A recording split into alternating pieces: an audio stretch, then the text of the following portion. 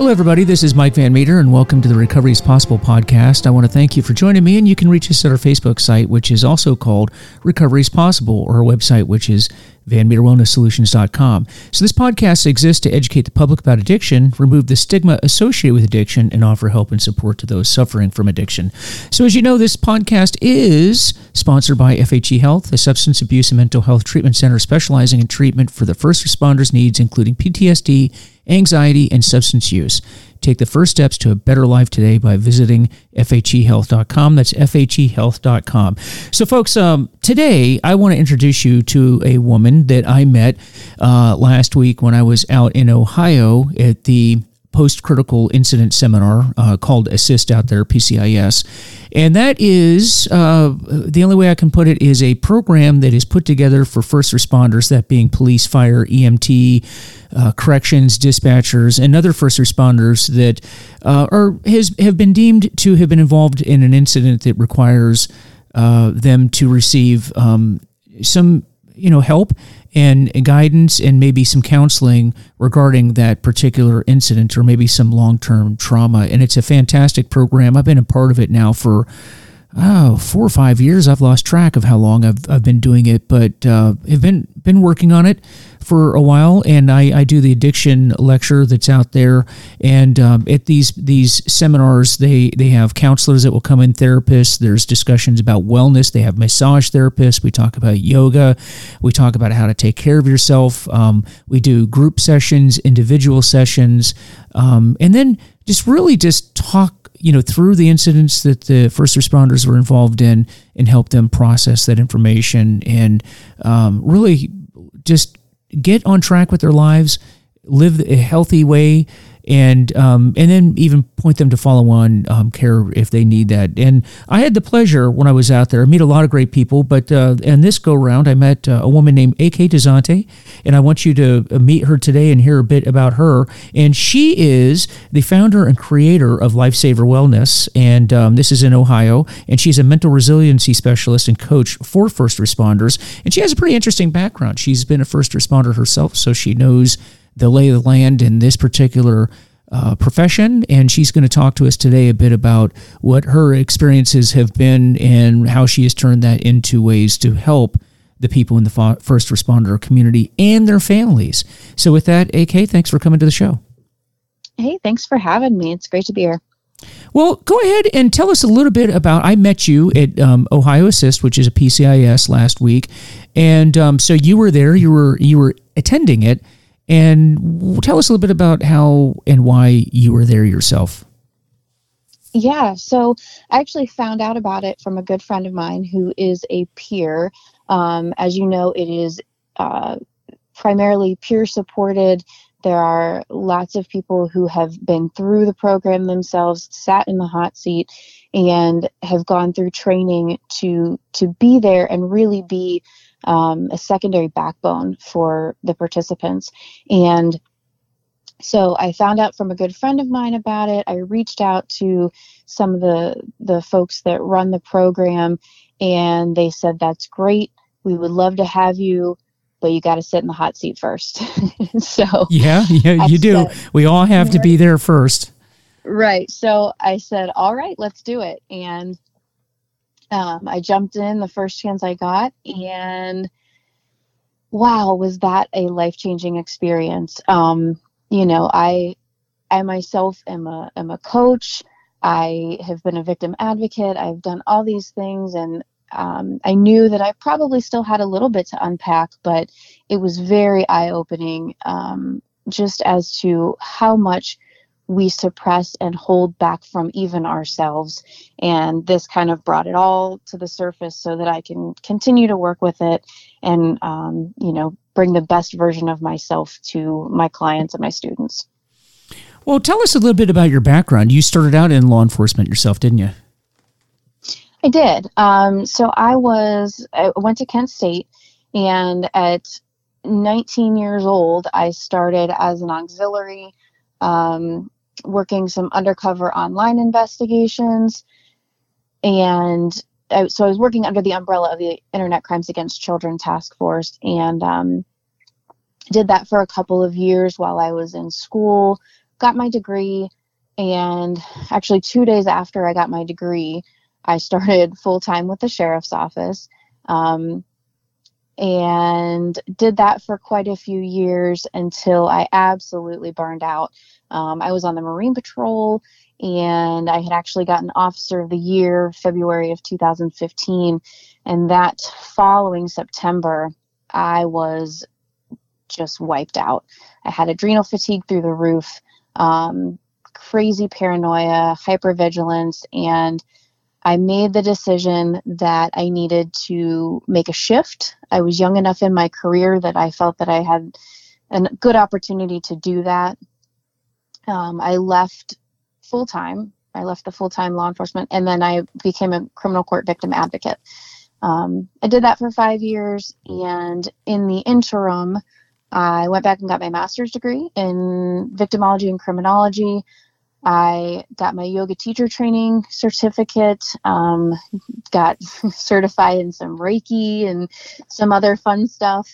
And last August, I left that position and started working on creating Lifesaver Wellness and figuring out how to serve and give back and help people my own way. Well, yeah, that's quite a background. And you talk about burnout and adrenal fatigue. What does adrenal fatigue look like, just in case some of our listeners are experiencing that? Because I understand that conceptually, but like, what were you experiencing when you had that? So I don't know a whole lot about the science behind adrenal fatigue itself, but I can tell you what I was experiencing. I did not know that my cortisol levels were through the roof. I had been experiencing a ton of adrenaline dumps with, that hypervigilance and the paranoia. I was always having these adrenaline dumps, whether they were rational or irrational. It still pumps cortisol through your body. And that can last. I mean, once you have one adrenaline dump, that can last for like 48 hours in your body. So when I finally left full-time law enforcement, I took about a month off. And in that time, I probably slept 16 to 18 hours a day, every day for a month. And it was completely involuntary. I wanted so badly to get out and do things, and I just didn't have the energy. My body was, my body needed some recovery time. Yeah, and before coming on the air, you and I were talking about that I started out my law enforcement career in the Washington Metropolitan Police Department, which is a big city police department. And that was one of the things that I noticed when I was in the department, that it was just an adrenaline dump, 100%. I always tell people it was 100% adrenaline 100% of the time. And your body is just not designed to do that. It's just not. And then you couple that with rotating shifts. You're working days, then you're working evenings, then you're working midnights, and then you switch back. And then you got that. So you can never get into a proper sleep cycle. You're not in REM sleep. Let's face it, you're not working out like you used to. You're not sleeping, as we just mentioned. You're not eating the way you're supposed to. It's just a very toxic thing to do to your body. And I remember thinking to myself then, because I knew in the back of my mind that I was going to be going federal law enforcement and it would be a very different lifestyle. But I thought there's just no way that you can do this for 20, 30 years. Now, people do. People work even in the department that I was in. I don't. My hat's off to the folks that do that, because that's a lot of punishment on your body, your brain, and your soul. I mean, emotionally, physically, spiritually, it's just it's tough. It's a very, very tough thing to do, and that's why it's important that people like yourself, AK, and me, and others are working to help first responders. Think about these types of things and think about taking care of themselves emotionally, physically, spiritually, and that's what you're doing now, correct? Yeah, absolutely. Teaching first responders about, just your overall wellness, how to, practice mindfulness and not let your own identity slip away from you. So I have some agency trainings, and then I do one-on-one coaching as well. And then I'm actually developing an app as well to bring some of these practices to the pockets of first responders, because, when you're out on duty and you're call after call after call, if you can just take 1 minute to breathe, that could be a tremendous release going into the next call. And so different little physiological tricks that you can do, but mostly it's just about, mindfulness and overall wellness, just taking care of yourself and making sure that you're not losing yourself in the identity of the job. Speaking of which, again, another conversation you and I had prior to coming on to this show was people identifying with this job, whether you're a firefighter, EMT, corrections officer, dispatcher, police officer, federal agent. People really identify with this job, and it becomes who they are, doesn't it? 100%. 100%. And that's not a healthy thing. I mean, I've noticed, I'm retired FBI, and I know a lot of people that retired with me that's their entire identity. And it's almost like they don't know what to do with themselves after they retire because, going into law enforcement, and if you're not familiar with, the lifestyle of a first responder, it's very common for people to have that position just become who and what they are. Almost like, imagine, if you will, if you were, a young Catholic kid and becoming a priest. Being a priest isn't just a job. It's what you are from that point, or a pastor, the same thing. If you're a soldier, airman, Marine, that's what you are. I'm a naval officer, I'm an Army officer, whatever the case may be. And that's understandable on one hand, but in my opinion, you correct me if I'm wrong or if you have a different opinion, AK, I think that's understandable, but it's a very unhealthy thing to do long term, to live your life that way. Would you agree with that? I would. And I think that, part of it is because we're not forming our own identity. I think it's because we choose to see who we are through the lens of other people. How do other people see me? Well, other people see me as a cop. Other people see me as a firefighter. Other people see me as, an FBI agent, whatever the case is. And it's interesting that, we don't think that we can choose our own identity. And when you get into the job, you very much, especially, just personifying it, wearing the uniform makes you feel like that is all you are. And as we know, there's so much more to life than just your job. But with first responders, it really becomes, their identity, how they present themselves to the world. Yeah, it is. And it translates into our relationships. And when we come home, that's what we talk about. And your world just becomes that. The people that you associate with become that, don't they? Oh, absolutely. And part of that is because, most people don't understand what you're going through. And so in order to kind of keep yourself safe and not have to explain things, you hang around with people who do understand it.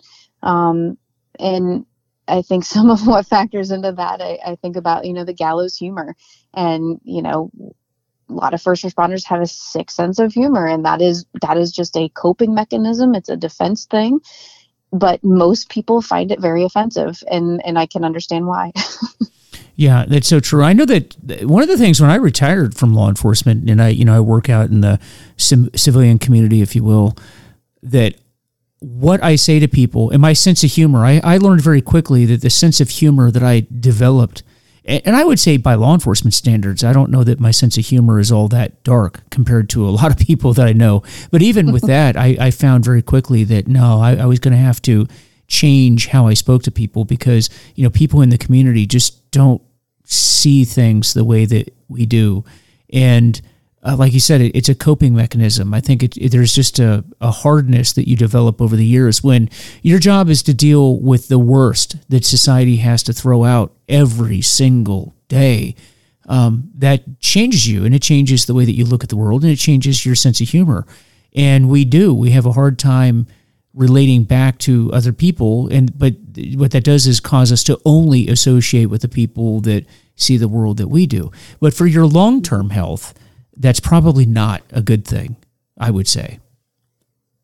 I would definitely agree. Chronic negativity or pessimism, or just, seeing the world through a negative lens is not good. We had talked previously about that experiment with the rice that you did.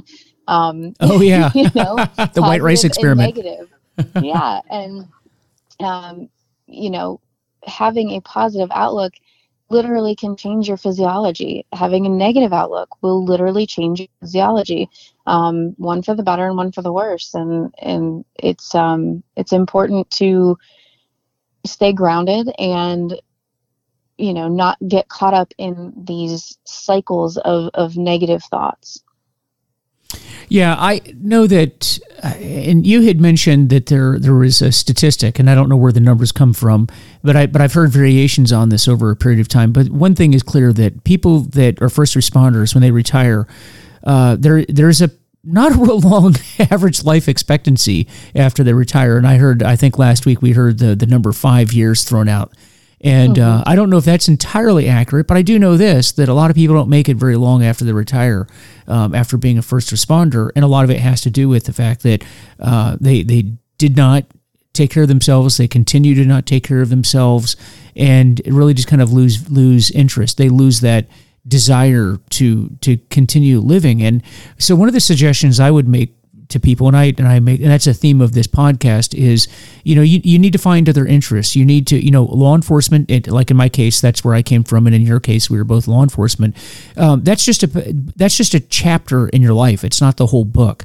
And we're moving on to the next chapter. And if you've not found something else healthy to be involved in a way to contribute to the society, I would highly recommend that you do so, and do so quickly. Because, I know once I retired, I went back to school. I started doing this work. I started this podcast, working with first responders. And I'm busier today.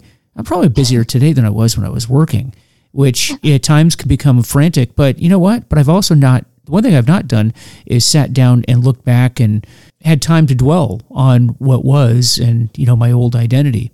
And so that's probably a good thing. Are those things that you talk about in the training that you do? A little bit, yeah. So the agency training, though, is more centered on beating the burnout. So it's more centered to the guys who are in the job.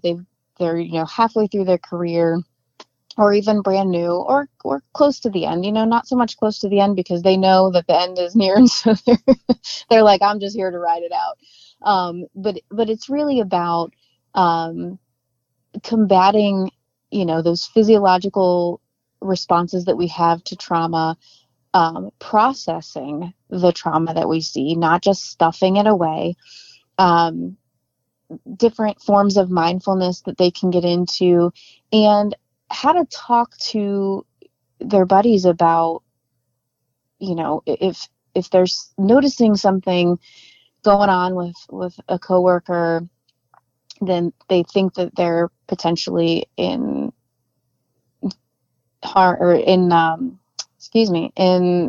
danger of hurting themselves or somebody else.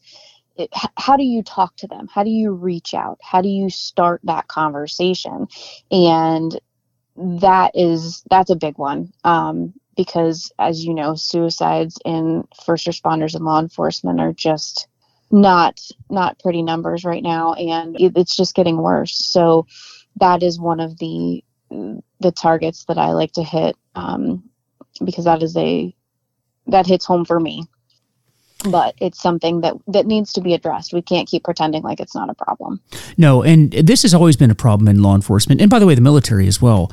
But how would you say this last year with the COVID lockdowns, and then the public's reaction to law enforcement in particular, how has that affected what you're seeing? I mean, just as you would expect, you're not having any support from the community, and there is some support, but then you get even family members and friends that start to question you because of what they're seeing on mainstream media.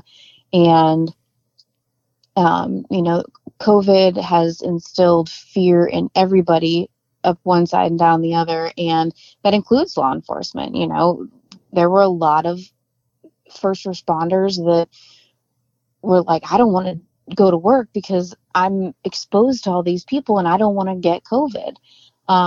So it really, really has made it 10 times more difficult for them to go out and focus on their jobs. It's become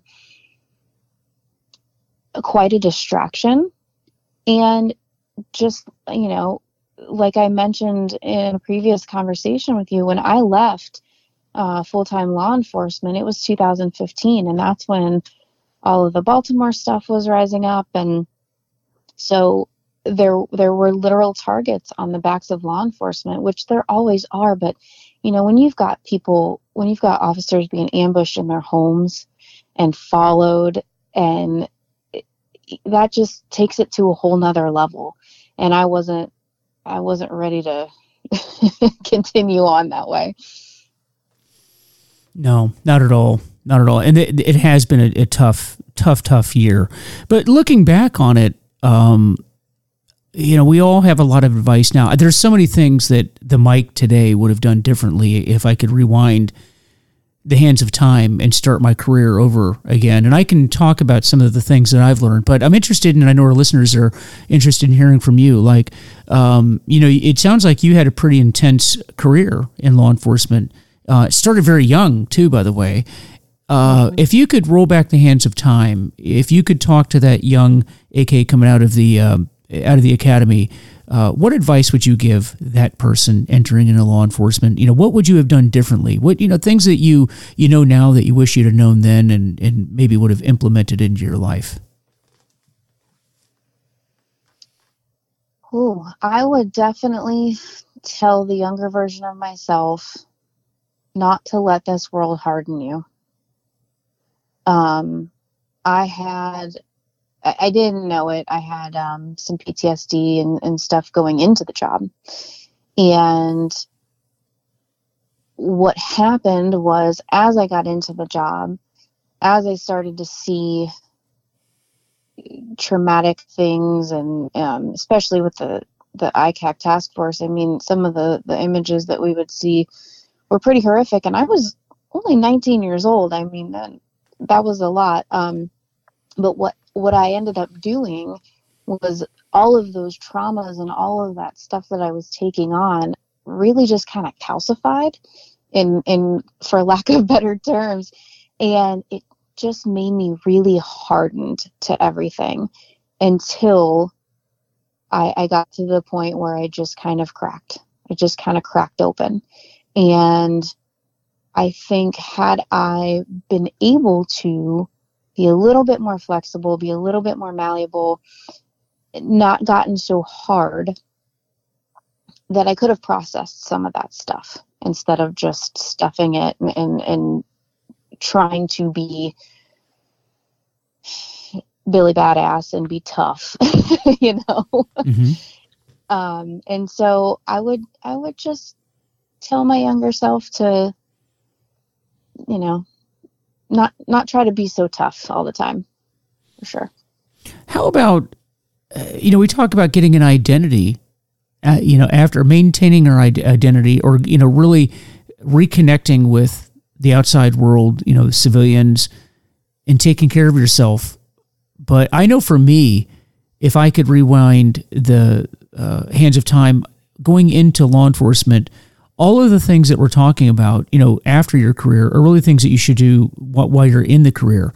And by that, I mean, hobbies, keeping those things. And I know that we talk about that a lot, but I mean it. I mean, having something in your life that you do that has absolutely nothing to do with the job at hand. And for goodness sake, taking care of yourself physically, spiritually, mm-hmm. emotionally, your diet, your family. And all too often, and particularly in the FBI, I saw so many people put their families second, maybe even third or fourth to the job. And that's a real big mistake. I know if I could rewind the hands of time, I would have not done that. And then lastly, really just kind of taking yourself and the job way too seriously. I mean, this is a very, very serious job. It is, but it will eat you up. And you have to be able to laugh at yourself. You have to be able to look at this and not take it so seriously. It is an important job, but I think sometimes we think it's the only job on planet Earth too. Yeah. Yeah. And, what I will tell you is, if you die tomorrow, that job's going to be posted by the afternoon. You're replaceable at your job. You are very replaceable. But in your home, where you are husband and you are dad and you are brother and son, you are not replaceable there. Mm-hmm. Oh yeah. And that's the perspective I think we need to have. I can tell you, I've not gotten any calls from the FBI asking me where I'm at and, hey, can you come back because we can't seem to function without you. I haven't gotten that phone call yet. Have you? No. No, not at all. Not at all. But so it will eat you up. It will eat you up. So now, how long has your company been operating? I launched during Police Week this year, so good. Right in early mid-May, and so I'm only a couple of months in, but I'm gaining speed, and I'm hoping to make a really big splash. I'm really excited to serve my brothers and sisters in a different way, and make a big difference. So, well, I mean, this is definitely something that's needed. And I'm trying to do that in my own way as well. And now you're based out of Ohio, correct? Is that up in the Cleveland area or close to Cleveland? Yeah. I'm Northeast Ohio, but I have clients from all over. So I like to do, Zoom calls, and that makes it, COVID has made it very easy because now everybody is familiar with that. So I really can take on clients from anywhere. Okay, and so I was going to ask you, so for our listeners, what sort of services do you provide? You provide Zoom training, maybe now that we've opened up a bit, although it looks like we may be heading towards some more lockdowns, but are you doing in-person training as well? For agencies, yes. Yes. And but for the one-on-one coaching is mostly just Zoom. But I really enjoy the in-person stuff too, because I like to incorporate yoga and breathing exercises and stuff like that. And it's hard to do that over Zoom and get the full effect. Oh yeah, absolutely. Absolutely. And has this been something that, what's the response been from the agencies? Are people pretty receptive? Because the law enforcement crowd can be a pretty hard crowd, particularly when you're talking about things like yoga and wellness and taking care of yourself and talking out issues. That can be tough. And I'm saying that because I was one of those people that was very reluctant to do it. So I'm saying that, I'm talking to myself at this point. But how was the reception to this? The way I framed it, I think has made it very conducive to law enforcement, because my presentation is called Beat the Burnout. So you're really, when I'm presenting it, it's more focused around employee retention, agency morale, stuff like that. So they think that is what they're getting. But on a little deeper level, I sneak in some of that mindfulness stuff because it's very important. And once they're in there and they're able to actually try it themselves, they can see how they feel different. And so the way I initially present it, it makes it a lot more conducive, because I know cops. I was one. And so I know the stigma is very much still out there. And so I kind of frame it in a way that doesn't sound so scary to them. Mm-hmm. So if people want to contact you to arrange some training, like how would they contact you? So best way is just directly email akd@lifesaverwellness.com. You can just go straight to the website, lifesaverwellness.com, or, I'm also on Instagram and Facebook and LinkedIn. I'm a little bit of everywhere. And they can contact me directly. I'm AK Dazani on LinkedIn and Facebook, or everything else is under Lifesaver Wellness. So. Okay. And so is this something that you're going to be incorporating into the Assist for Ohio Assist, or is this you plan on being a peer at Assist? I would love to be a peer, and we really haven't explored that option. I obviously would need to talk to them more about that. I would love to do that, but they've already have some folks doing some similar stuff. So, if in the future I had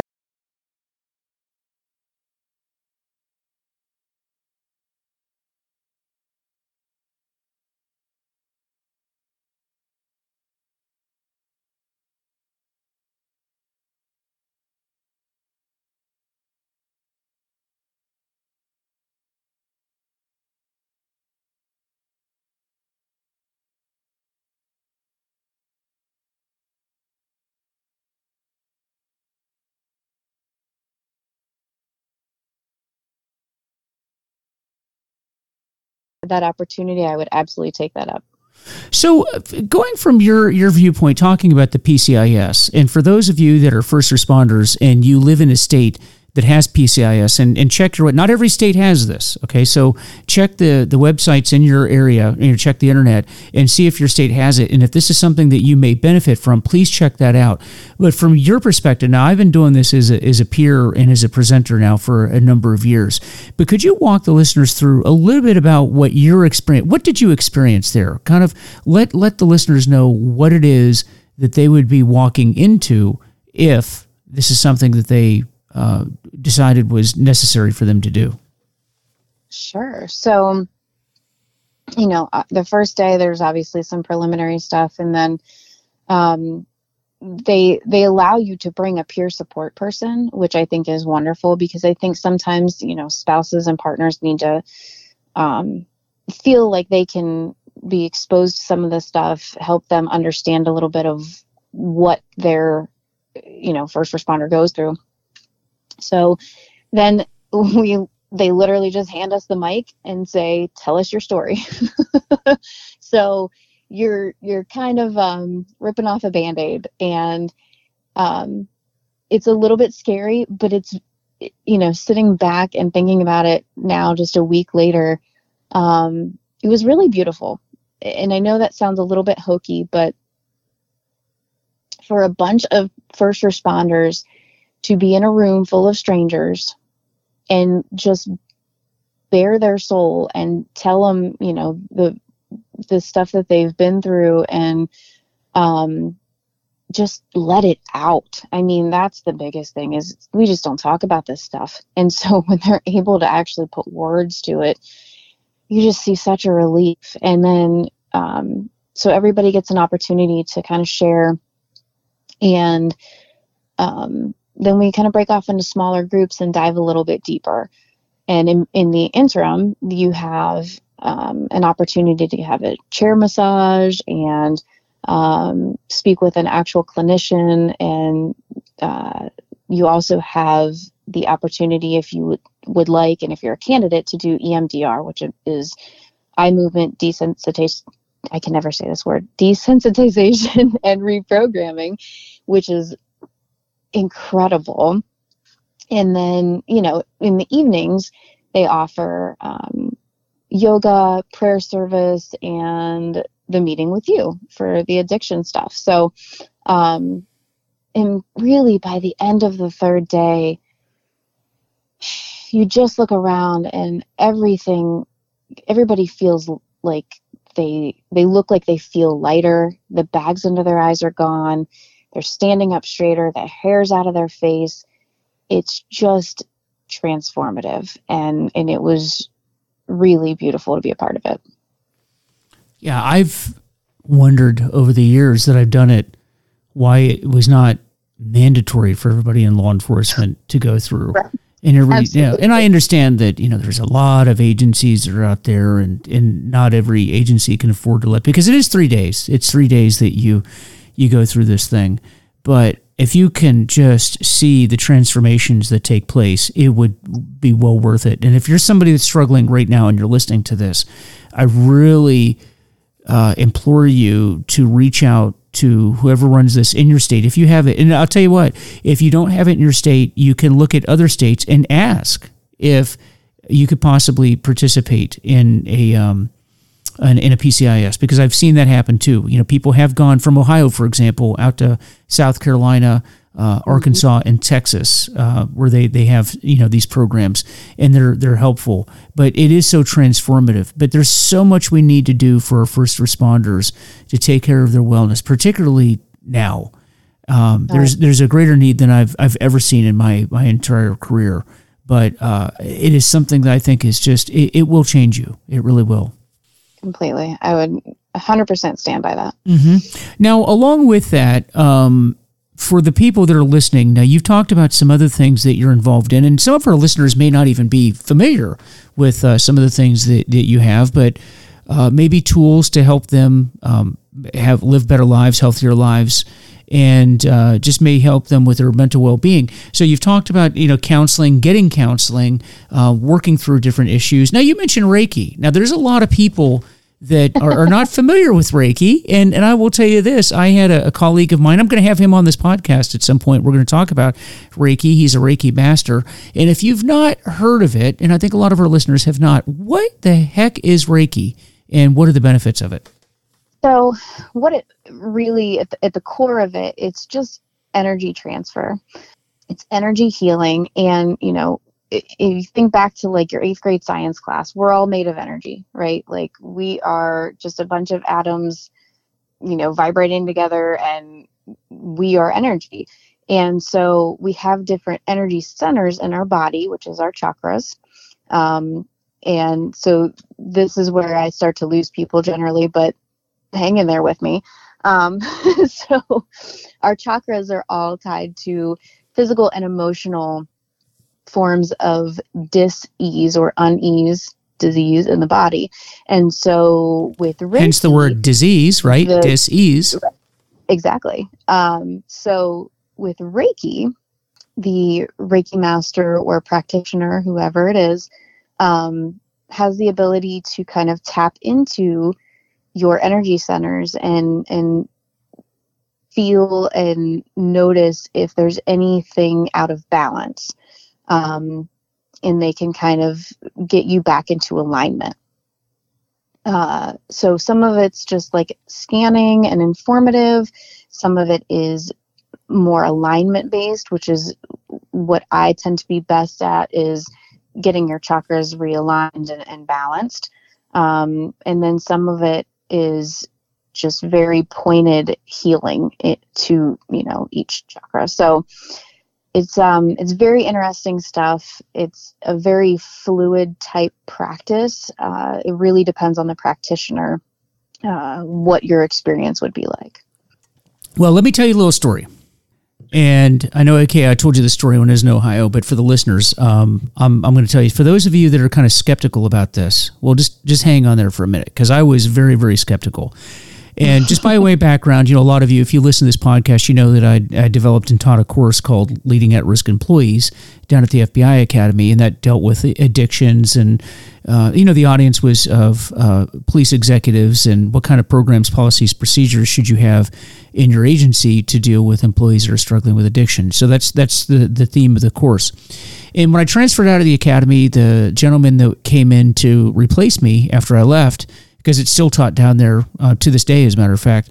Well, the guy that came in to teach after me was a Reiki master, and he was telling me how he was going to incorporate Reiki into the class, and I thought, what the heck? What are you even talking about? I don't even know what you're talking about here.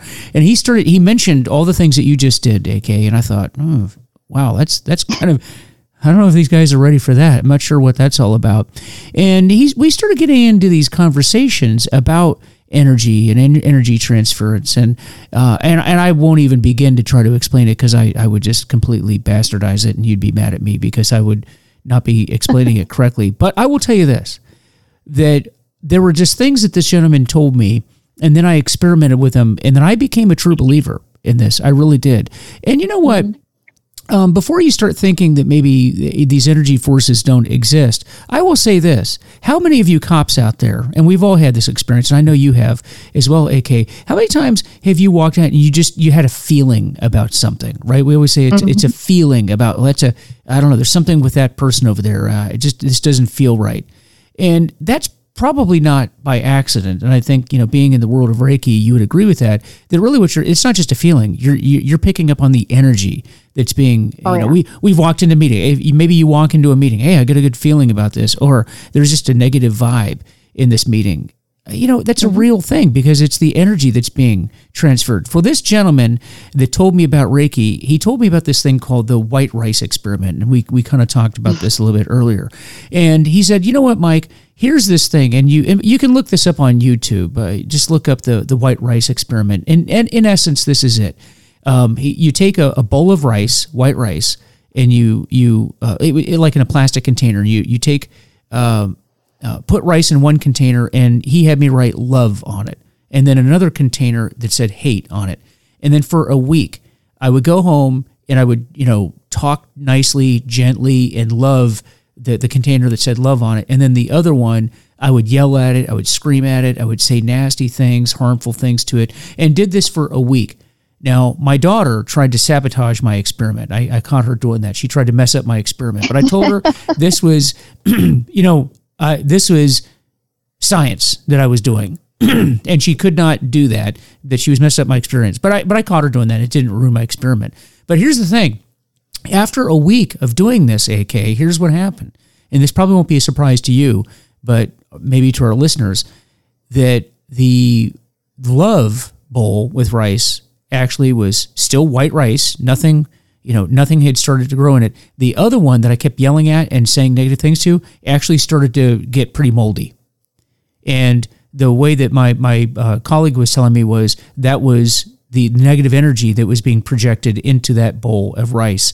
And it was distinct. I mean, I took pictures of it. I couldn't believe it, that negative force had that effect on the bowl of white rice. Have you heard of that experiment before? Not with rice. I had heard of that similar experience or experiment with plants. And the plant that is given all the love just grows and grows and grows, and the other one just wilts. And it's the vibrations too. So you talked about just coming up on a scene, and you can just tell, you can just feel it. And so there's actually a scientific term for that, and it's called sympathetic vibration, because our hearts and our souls and our beings send out energy. And when you're in the presence of somebody, you can feel that. And if it's negative, man, there's no mistaking it. And that feeling when you just roll up on somebody and you're like, this dude's bad.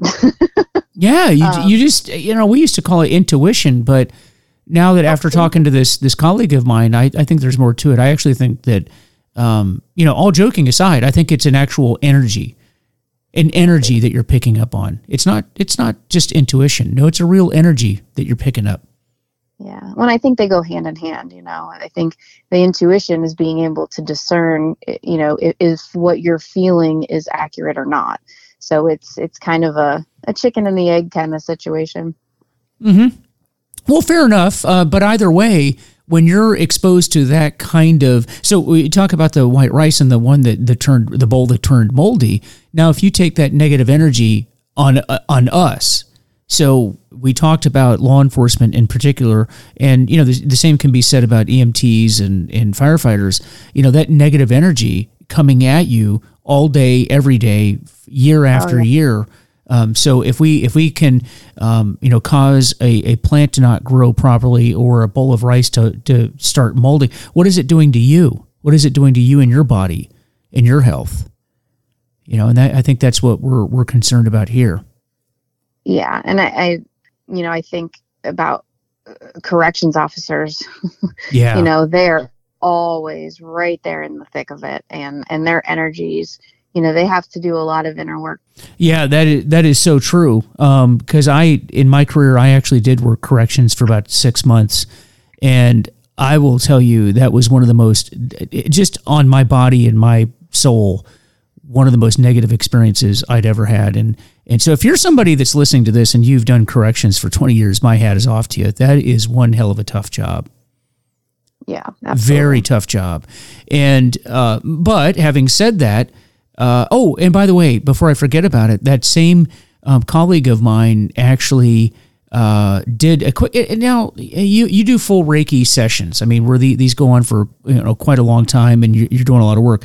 But my colleague actually did just a quick session on me, and he was able to detect a problem in my back. And don't you know that probably 2 months or so after he did that session, I ended up having to have back surgery, and I was completely unaware that I had any problem in my back.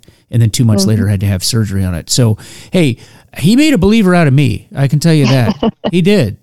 It was amazing. It was almost scary how accurate he was. Yeah. Yeah. And it's funny. A lot of times, the Reiki practitioner can pick up on something and it makes absolutely no sense to the client at the time. And then it's usually in hindsight, oh, wow, that's what was going on. Yeah. And so it's interesting because, your body keeps the score, and you really hold so much in your physical body, and, it's bound to come up sooner or later. Mm-hmm. Absolutely. Absolutely. So, one last takeaway from you, AK. Just one last piece of advice that you can give our listeners, and once again, just let them know how they can get hold of you. Sure.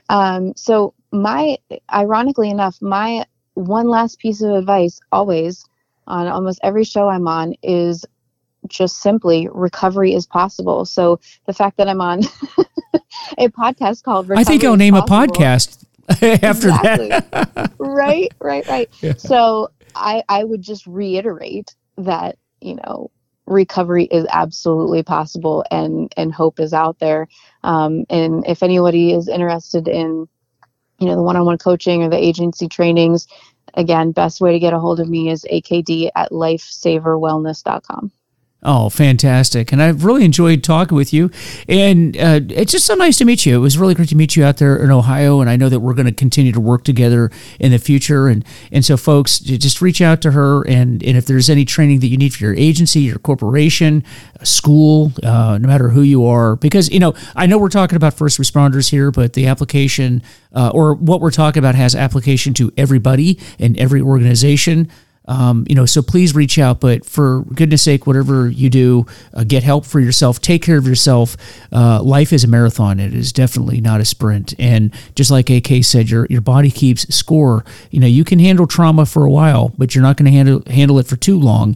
And you got to get help if you plan on being in this game for a long time. So with that, folks, this episode has been sponsored by FHE Health. And according to SAMHSA, first responders are 30% more likely to develop behavioral health conditions like PTSD. FHE Health specializes in getting first responders better and cleared for duty, so find out more at FHEhealth.com. So as I always like to say, I don't represent any group. I do not represent anyone other than myself, and my only purpose in giving this information is to share with you what I've done because it's helped me and maybe it'll help you too. So if I've said anything or if AK has said anything that doesn't apply to you, except for that Reiki stuff, I want you to check that out. I don't care what your opinion is. Check it out because I'm a believer in it now.